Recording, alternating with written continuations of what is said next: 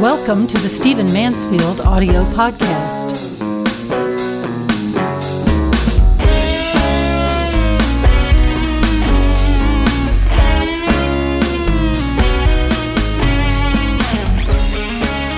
Let me start this podcast with a story. I want to tell you kind of a humorous story that a friend of mine told me. I have a very large African-American friend who's a former NFL player, and he's hilarious. And he travels a great deal, speaking and doing other things. And he said not long ago that he said, I am happy to be the most huggable black man in America. Now, you got to understand, this guy's bigger than I am. He's at least 6'5", probably close to 300 pounds. He said, I am happy to be the most huggable black man in America. But you white people have got to understand, I am about to miss my plane. So I'm going to hug all the white people who want to hug me in the airports. But I got to say, you got to get a brother on his plane. Now, he just cracks me up when he talks that way, because this is a man who loves people, and he just exudes that. And especially with the racial tension we have in our country right now, a lot of people just talk to him, then they want to hug him, then they want to stand with him. And he's going, well, that's great, but I got a plane to catch. Oh, it cracks me up when he talks that way. We do have a resurgence right now of an ugly old racism that has always been woven through American history. I hate that. I love my country. I love the righteous, redemptive side of my country. I'm aware that blacks first came to America as free and indentured servants, and then they came later as slaves in 1620, and I to Jamestown, and I'm aware of our horribly racist history. I cannot believe the stuff that was in our history at the same time that we were attempting to be a righteous and a noble city upon a hill to the glory of God. It's a very difficult thing to ponder, and yes, we have to ponder it because it's the truth. But now, after what looked like some decades of victory over it, for the most part, we've seen a resurgence of it. And we can talk about it at a systemic level, and we can talk about it at an American level, at a national level, but I want to challenge you at a personal level.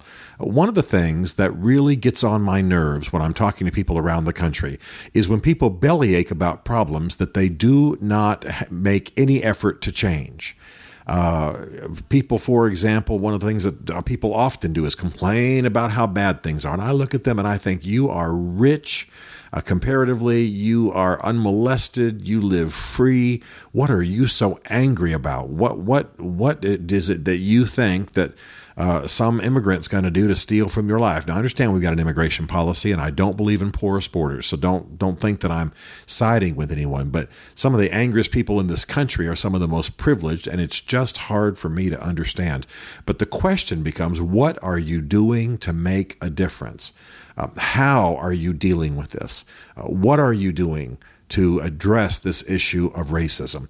And I want to run through a few things that I want to make sure that you incorporate in your life. Number one, I have to tell you that I think that a lot of the racism in this country is tolerated at a low level and then rears its ugly head when challenge comes. Almost everybody listening to this podcast has at some point heard some racist joke, heard someone use the N-word, heard someone joke about honkies, heard someone talk about slopes or kikes or whatever, tell a joke, tell a Jewish joke, and just kind of felt a little uncomfortable, but just shined it on, just got around it, just walked away. And I want to suggest that if we're going to have a society that's free of the kind of racism that's troubling us all, that first of all, we have to be bold to confront that kind of conversation. I've rarely been in the room when things like that have said, because my family just wasn't that way, quite frankly, and my friends aren't for the most part. But I have in recent years been around some people who talk that way, and I'll tell you what, the only way to deal with it is to face it down. Tell them they're not going to do that in your house. Tell them they're not going to do that in your presence.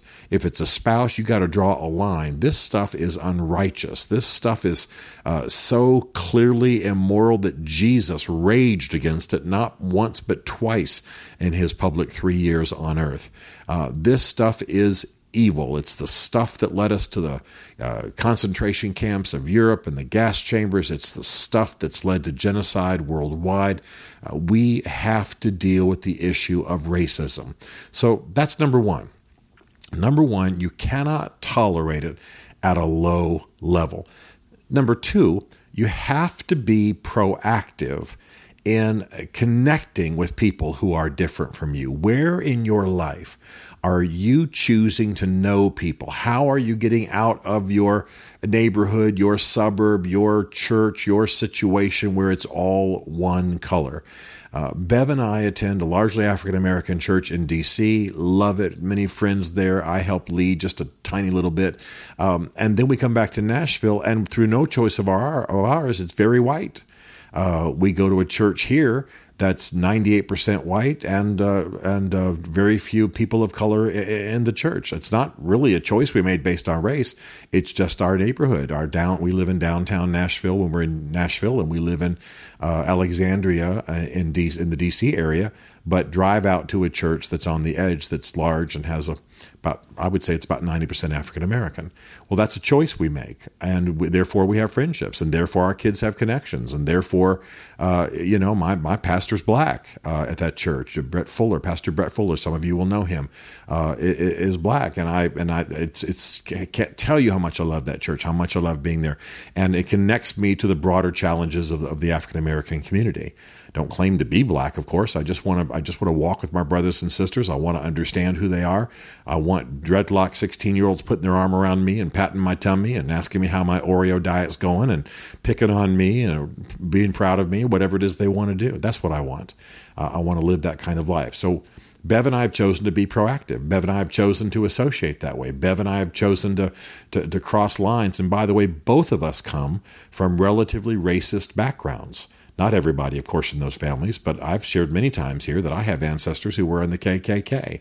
And so we choose to cross those lines. We choose to break down those walls. We choose to be who we are, which is a people who reflect lives connected to every culture. And we don't have to be told Black Lives Matter. We believe that every life matters, and we trust our lives lived that way. Now, we've chosen to be proactive in that direction. How have you done that? I'm not saying we're perfect, but how have you done that? How are you walking out those relationships? Where do you make connection? Okay, and then the third thing is, what do you teach your children? What do you teach those you have influence over? If you're not emphasizing this, then you're losing ground. And therefore, our nation is losing ground as a result. If you lead a church or a religious organization, you got to be proactive in your hiring and bring in people of color. Not as ringers, not as just symbols, not as some kind of a facade, but in a genuine way. Find qualified people of color and begin to change. Listen, let me tell you something about organizations and leadership. People become what they behold. You put African American leadership in the leadership of a church or a company, combined with other white leadership, and there's good unity and good feeling and good connections, that company will grow in that direction. You'll grow customers in that direction. If you're a church, you'll grow a congregation in that direction. You have to be proactive. People become what they behold. You want them to live multi-ethnic lives. You want them to be able to embrace the dramatic shift that's coming racially in this country, and that's going to be wonderful for us. Then you've got to make that change happen and give people something to see as a model. And you might as well go ahead and deal with the fact that the Hispanic birth rate in America is 5 times that of the white birth rate, and that the African American birth rate is twice that of the white birth rate. We are already, I believe, as of now, at this point in this year, August of 2016, we are already not a majority white America, and I celebrate that. But let's be an integrated America. Let's be deeply committed to our roots as Americans, and let's break down these walls of racism. There is a fourth issue that we've got to deal with, and that is, how are you learning about people different from you? Where do you read about the achievements, if you're white, let's say, of African Americans? Where are you learning what other people are accomplishing? In this presidential election in 2016, we've had some of the dumbest things said about race, about ethnicity, about Muslims that I've ever heard. And so where do you learn? Where do you gain your information? What books do you read? What podcasts do you listen to? What publications do you listen to? If you use something like Flipboard or some other kind of news aggregator, put in some categories that, who knows, African American achievement, achievements, Asian Americans. Just put in any kind of search terms that just bring you in context with it. Realize that most of us are living on ethnic islands. Black, white, Asian, Hispanic, Middle Eastern, whatever. We're living on little islands of information. If you're Kurdish in America, you see the whole world through the eyes of a Kurd. You think in terms of Kurdistan in the Middle East. You think in terms of Kurdish challenges. You think in terms of your news, your information, what's going on with you. But you've got to know about what's going on elsewhere. You've got to know about other people, and whites have to know about the achievements of other people. So how are you feeding your mind and your soul, in addition to how hopefully you're living differently and modeling it differently and being proactive? Where are you feeding your mind and your soul? Where do you have knowledge and understanding? I gave a talk not long ago about the achievements of African Americans, and the audience was mixed. And I went through a whole list of things. If you've had a certain medical procedure, you need to say thank you to a black man. I just riffed on it for a long time.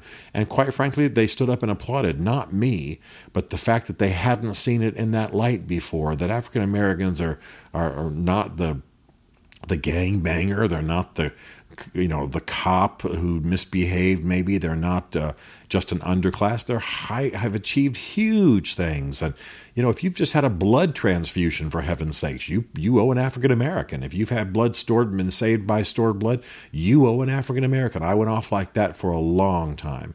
And people were thrilled. They were just yelling with excitement. Again, it wasn't me. It's that they didn't know that information. So where are you going to get that information? So battle this stuff, battle it in your soul, model it differently, teach your children, express these truths, be proactive, and figure out how to learn stuff you don't know about other people.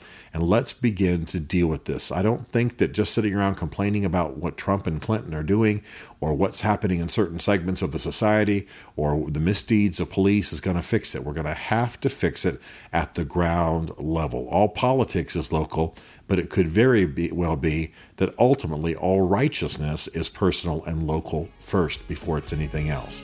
What are you doing to be racially righteous in this country? Stephen Mansfield is a New York Times best-selling author, a popular speaker, and a frequent faith and culture commentator on Fox and CNN. His groundbreaking books on faith and society include The Faith of George W. Bush, The Search for God in Guinness, Mansfield's Book of Manly Men, and The Miracle of the Kurds. His new book is Ask the Question: Why We Must Demand Religious Clarity from Our Presidential Candidates, available on Amazon. Learn more about Stephen at stephenmansfield.tv. The Stephen Mansfield podcast is directed by Isaac Darnold, who also wrote, produced, and performed the podcast theme song. This is a Chartwell Literary Group production.